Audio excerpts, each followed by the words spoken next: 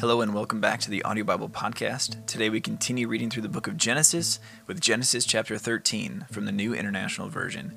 Genesis 13. So Abram went up from Egypt to the Negev with his wife and everything he had, and Lot went with him. Abram had become very wealthy in livestock and in silver and gold.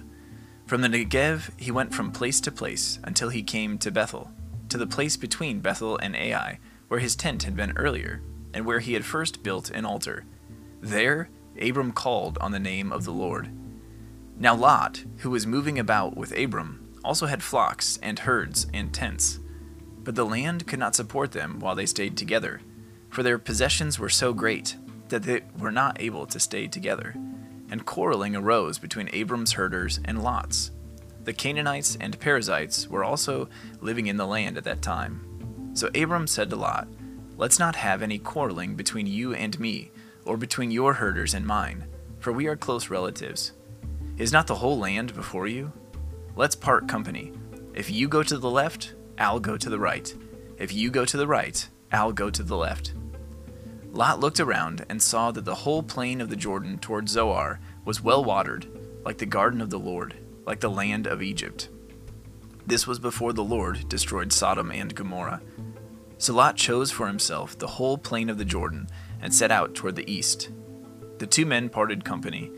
Abram lived in the land of Canaan, while Lot lived among the cities of the plain and pitched his tents near Sodom.